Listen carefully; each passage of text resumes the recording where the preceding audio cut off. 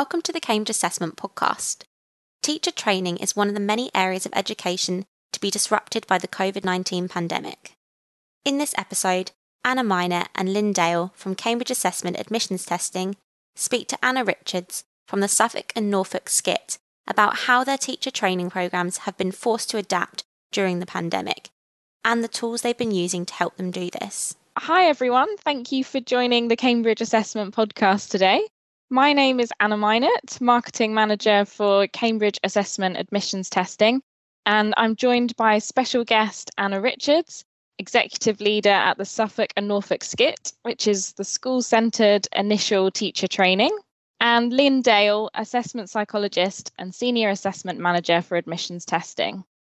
So just to give some background, admissions testing have been working with the Suffolk and Norfolk SCIT and the Open University as part of a 5-year research programme carried out by the Relationships Foundation, which is due to end next year. And the aim of the study is to explore the impact of social and professional relationships on early career teachers' success. And I think Lynn might cover a little bit of this later. But today, we want to talk about how the global COVID-19 pandemic has affected teacher training programmes, the challenges that they're facing, and how they're coping without human contact and that chance to get in the classroom. So teacher training programmes already tackle issues such as trainee and teacher retention and the ability to provide mentoring and pastoral care to those who need it most. Has COVID-19 made these issues worse, and has anything been put in place to overcome this? And finally, we'll discuss how these challenges might have a future impact on new teachers. So, Anna, thank you for joining us today. Let's start by talking about the challenges your teacher training programme has faced during the pandemic. Can you share your experience so far? Yeah, well, thank you very much for inviting me here today and giving me the opportunity to talk about this issue which we've all been living and breathing since the start of the pandemic. Just to give a bit of context about Suffolk and Norfolk SCIT, we're the largest school-centred initial teacher training provider in the country. We train about 220 trainees a year across primary and secondary phases. And this year we celebrated our 20th birthday. And as our name suggests, we work very closely with schools. Our trainees spend at least 2/3 of their time in school. So obviously, when the pandemic hit and the schools were pretty much closed, it gave us a huge headache because it's quite a challenge to train teachers when you can't have them in school. Back in April, the government issued some guidance to say that all teacher training providers could continue to train their trainees if they had an online programme, and that trainees who were expected to pass at the end of the course could still pass, but obviously they will have missed quite a lot of school experience. So a major challenge was creating very quickly that online bank of resources and activities to support our trainees. The other issue we had is that at the point of lockdown, we were only about halfway through recruiting our trainees for next year. So we had to adapt very, very quickly to go online with that process as well. So there's been a lot to think about. As the pandemic's been going on a while now, there must have been one cohort of trainees that you did manage to meet at the beginning, and then another group who you've not had any contact with. So what's the situation for both of those groups? So the groups that were on programme at lockdown, as I said, they've had this online training. But one of the key things we've needed to do is support their well-being. Because obviously everyone's been quite anxious, and we've needed them to do a certain amount of work, but had to be very sensitive about the fact that some trainees were poorly themselves, some people had caring responsibilities, some of the trainees were trying to homeschool children.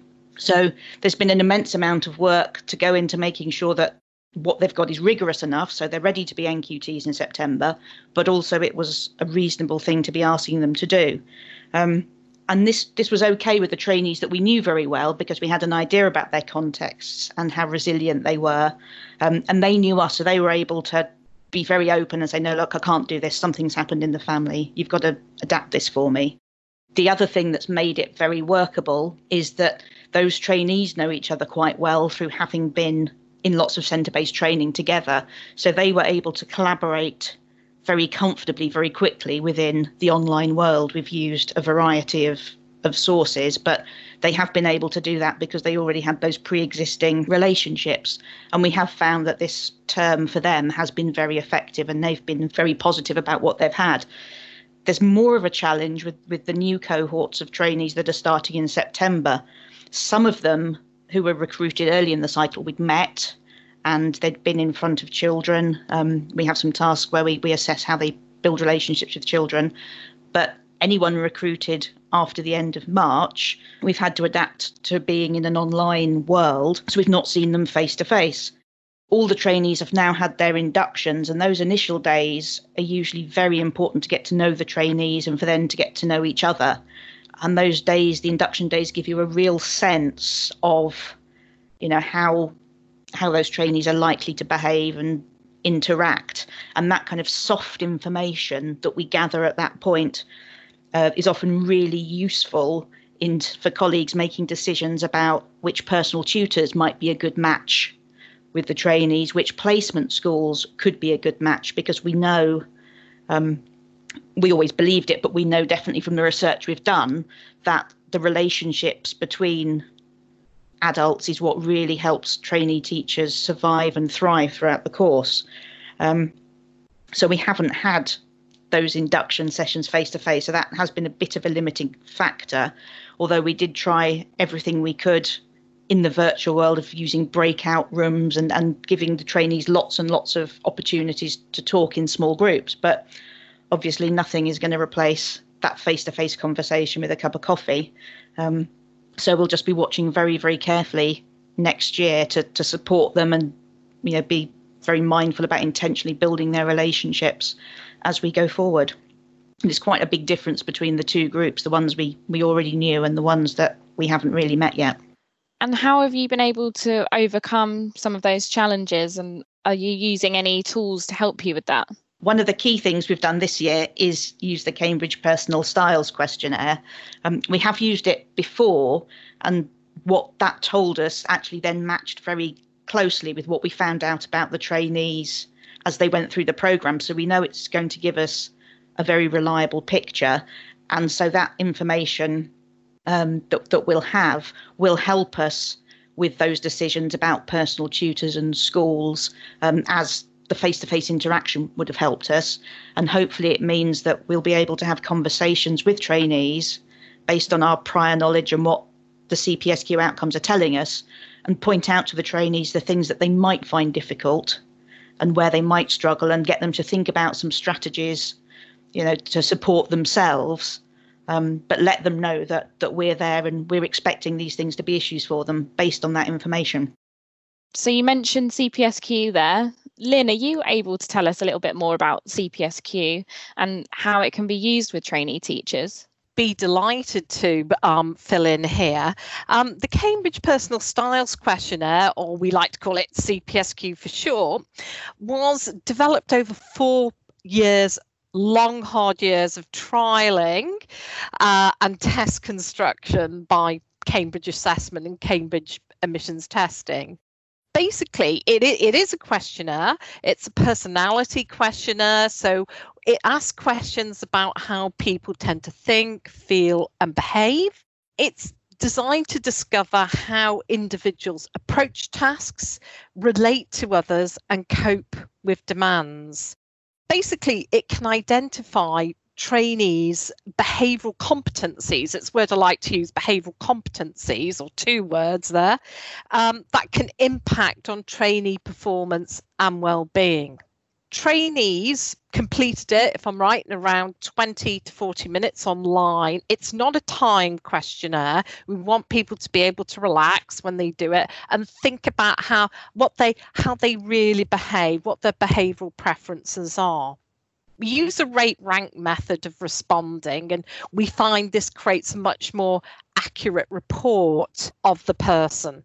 I mentioned it is online. on demand at home. So it is very good for remote working because people can sort of take this anywhere. And we've got a brand new, nice new platform, which makes it so much easier for people to now access the questionnaire, do it, and results. As soon as you complete the questionnaire, tutors and the trainee have results that they can use. It's a form of a narrative, what we call a narrative feedback report, and it provides feedback on 7 competency areas. And I need to mention here that part of our trialling of CPSQ was okay to develop it for higher education needs. We've actually been trialling it in schools, but when it comes to vocational work, we developed this competency report for healthcare, and you'll hear it in some of these competency titles. So we have caring and compassion, so you can hear where that was really meant for healthcare. Person-centered communication, working well with others, self-management, professional practice, engagement with learning, and coping with demands. I was presenting at a conference about these competency areas, and the Relationships Foundation listened to the presentation and thought, there could be something here for teachers. Anna at the Skit also agreed, and several of her colleagues did, is that these areas could have mileage for teaching. And overall, we think we've probably got a feedback report which is very good for people-oriented careers rather than in particular healthcare.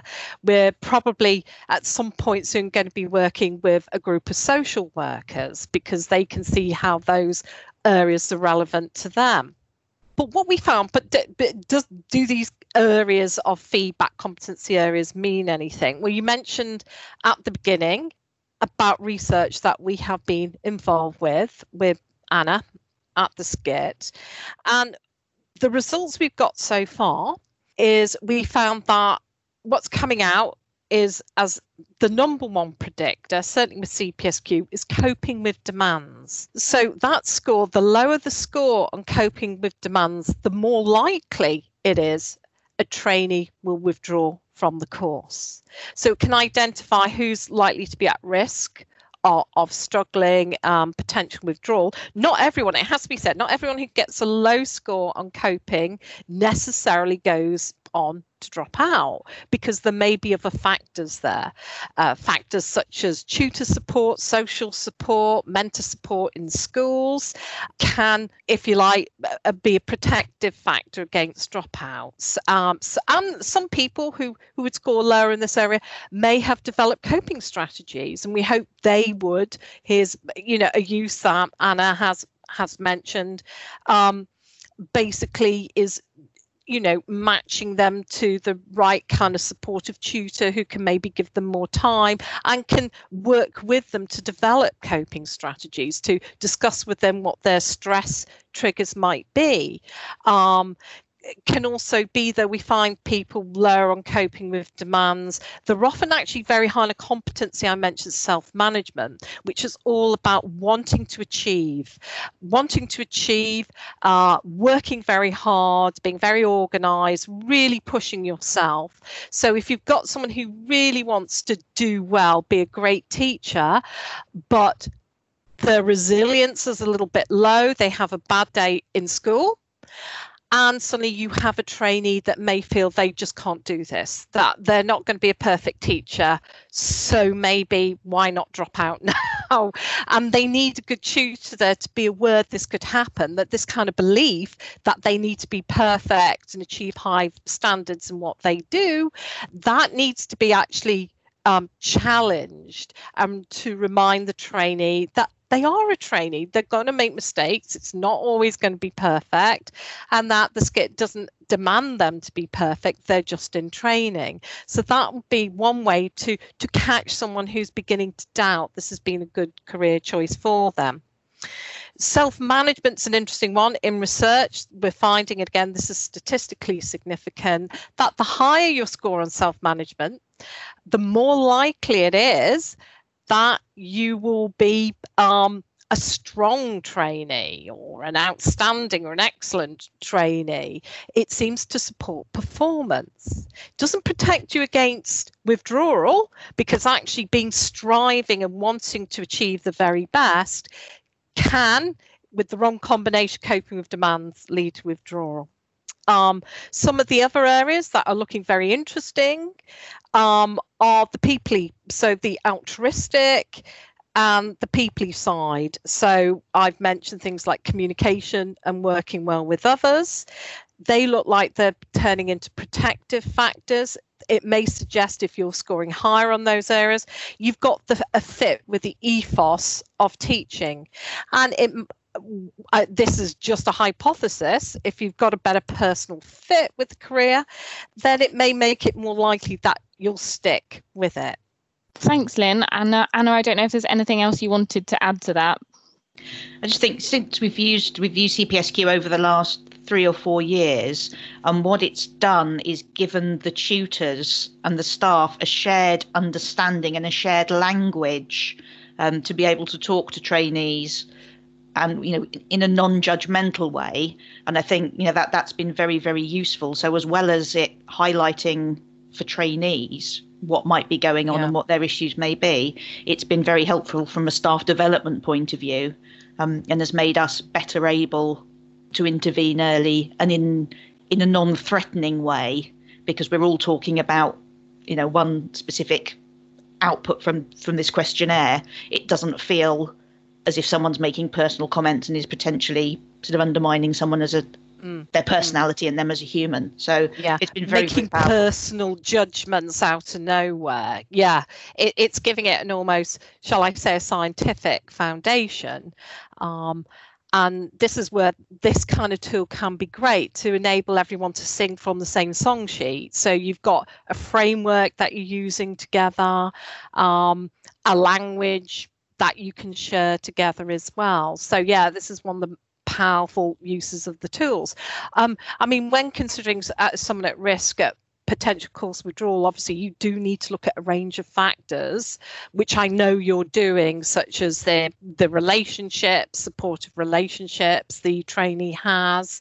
And so there's other factors involved, but at least with something like the CPSQ, you're opening up that conversation with people, and you'd be hoping the trainee and tutors can work together about discussing triggers, discussing what can undermine a trainee's confidence, what has happened to them in the past, maybe in other careers. I know a lot of your trainees have had, this is their second or even a third career.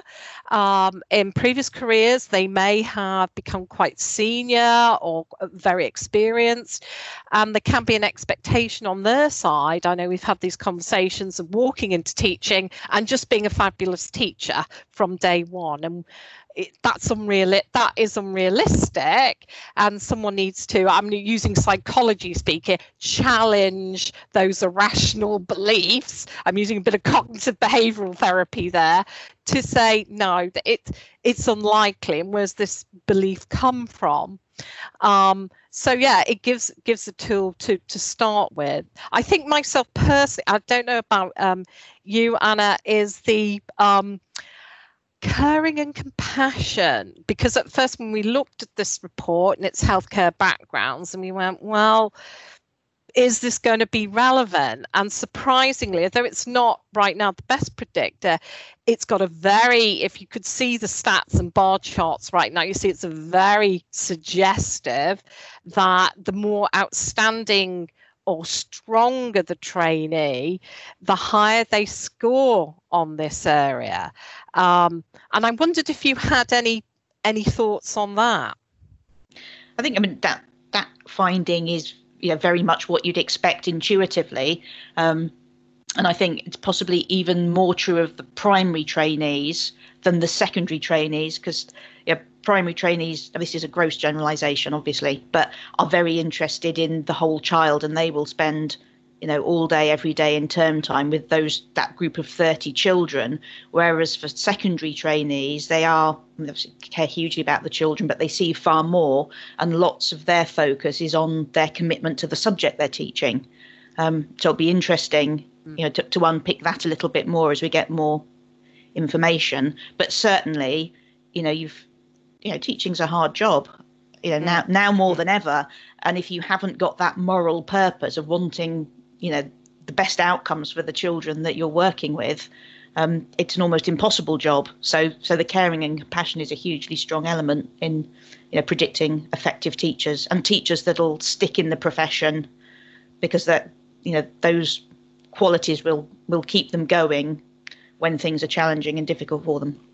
Yeah, it is just a hypothesis about almost like a career profile for teaching. I don't want to go too far down that road, because I think many different types of personality person can make a good teacher.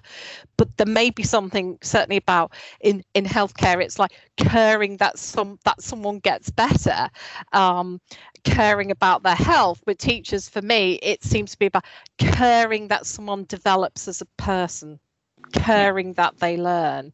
And if you've got that care for other people, that's making you a closer match.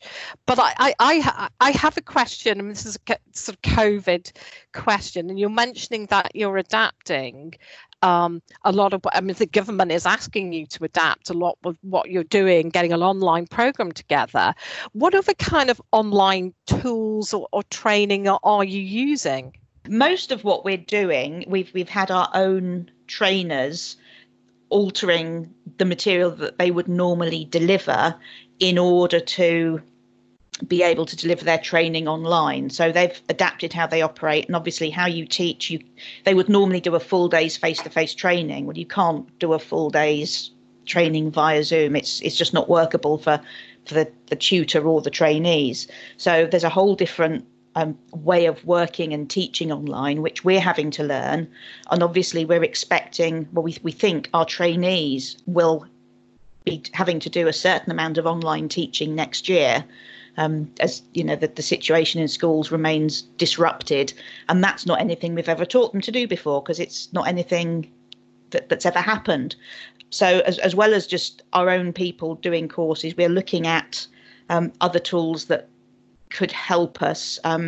One of the big concerns is that schools may not want visitors, so our tutors going into school to observe trainees teaching next year, because if our tutors they're a tutor for 5 or 6 trainees, that means within a week they could be going into 5 or 6 different schools and potentially, could be real vectors of spreading the virus. So we're exploring other options for how we can maybe video the trainees teaching and have that uploaded to a central portal, so we can,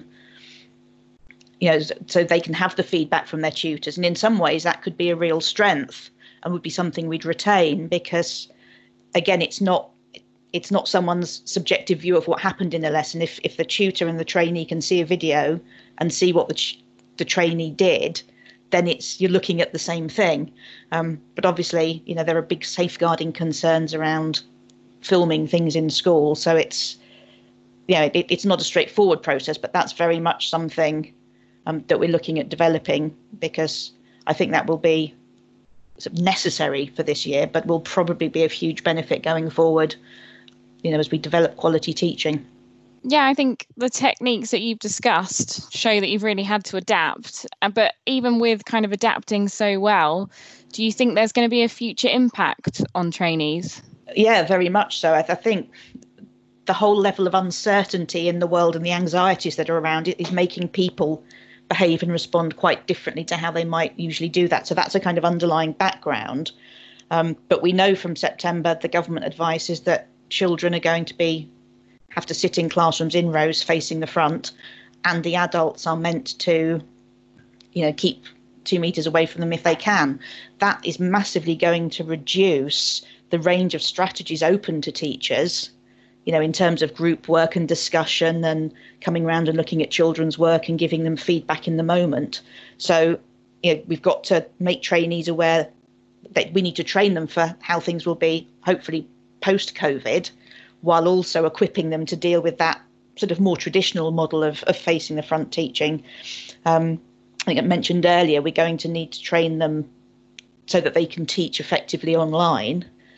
And also, it seems very likely that some schools are going to narrow their curriculums, but certainly for the next couple of terms, to try and catch up children with maths and English. And I think I can understand why that's being thought about, but it will reduce the range of opportunities that trainees get, and more importantly, it'll reduce the interest and the range of opportunities for children and their learning, because very often some of the subjects that might be squeezed a bit can be the things that keep children motivated, engaged and keen to come to school, and that knock-on could have quite big implications for the atmosphere in schools.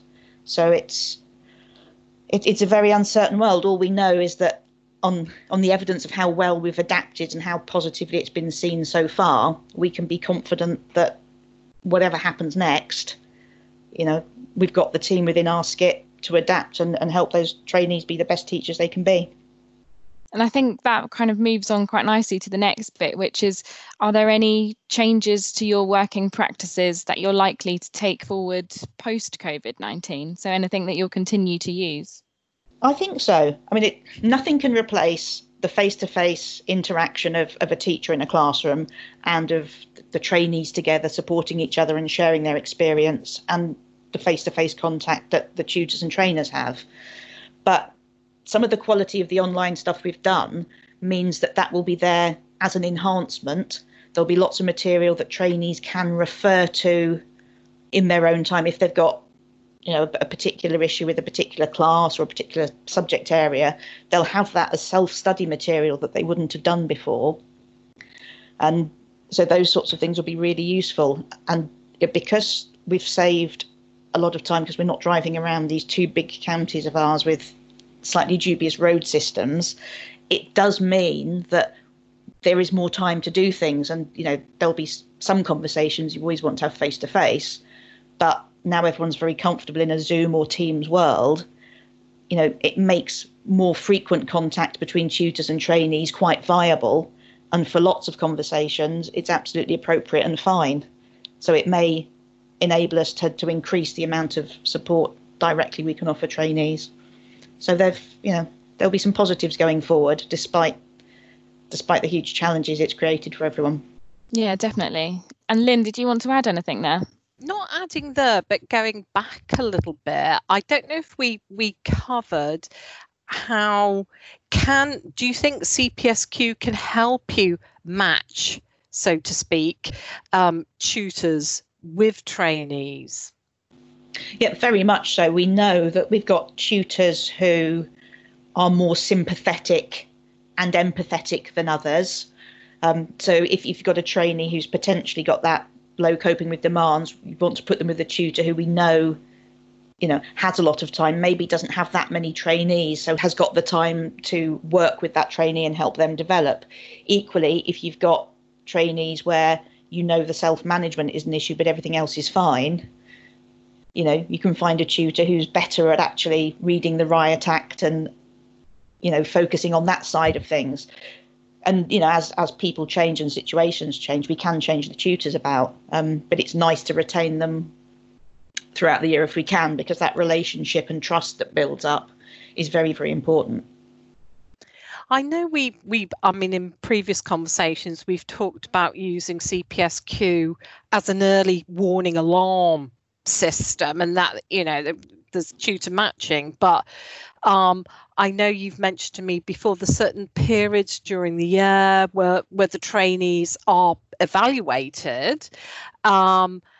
Have you considered, or have you used CPSQ as a sort of trigger? We've got someone here who's a bit low on coping, who may have certain self-doubts about their abilities. Oh, let's get that phone call in, or now it would be a Skype or a Teams call, and find out how they're feeling, their reaction to their, say, test results or evaluation, just checking out their well-being. Yeah, I mean, definitely all the way through. And the way we've used CPSQ this time, because before it was part of the research, the formal research, so the information was used slightly differently, but the trainees are being asked to share their CPSQ data with their tutors. The tutors know what that means. So we can be very, very proactive about, keeping in touch and at those pressure points, knowing what's going on and having flagged the trainees who may, respond or may find it very difficult, if they're not doing as well as they would have hoped to do. So it does enable us to be proactive and tailor interventions, but even talk to the trainees, beforehand and say, I think I touched on it earlier, if we know a trainee's got a low coping with demands score, saying to them, what we know from people who've got this kind of profile, who've done the course in the past, is that these things might be issues for you, and you might find these harder, and get them to think about some things they can do, some strategies they can develop for themselves, in tandem with us, to kind of preempt things for themselves. And that greater self-knowledge and self-awareness that they develop through doing the CPSQ, again, just by being aware of things that possibly they weren't before, can be protective in itself. Thank you so much for sharing your experiences and providing us insight on how teacher training programmes are adapting during COVID-19. I just wanted to mention here that if anyone's interested in learning more about how the Suffolk and Norfolk SCIT are using CPSQ, you can read our case study on the Cambridge Assessment Admissions Testing website. Thank you very much, everyone. Thank you for listening to this episode of the Cambridge Assessment Podcast. You can find more of our podcasts on our website, just search Podcast Gallery, or you can find us on YouTube, Spotify, or Apple Podcasts.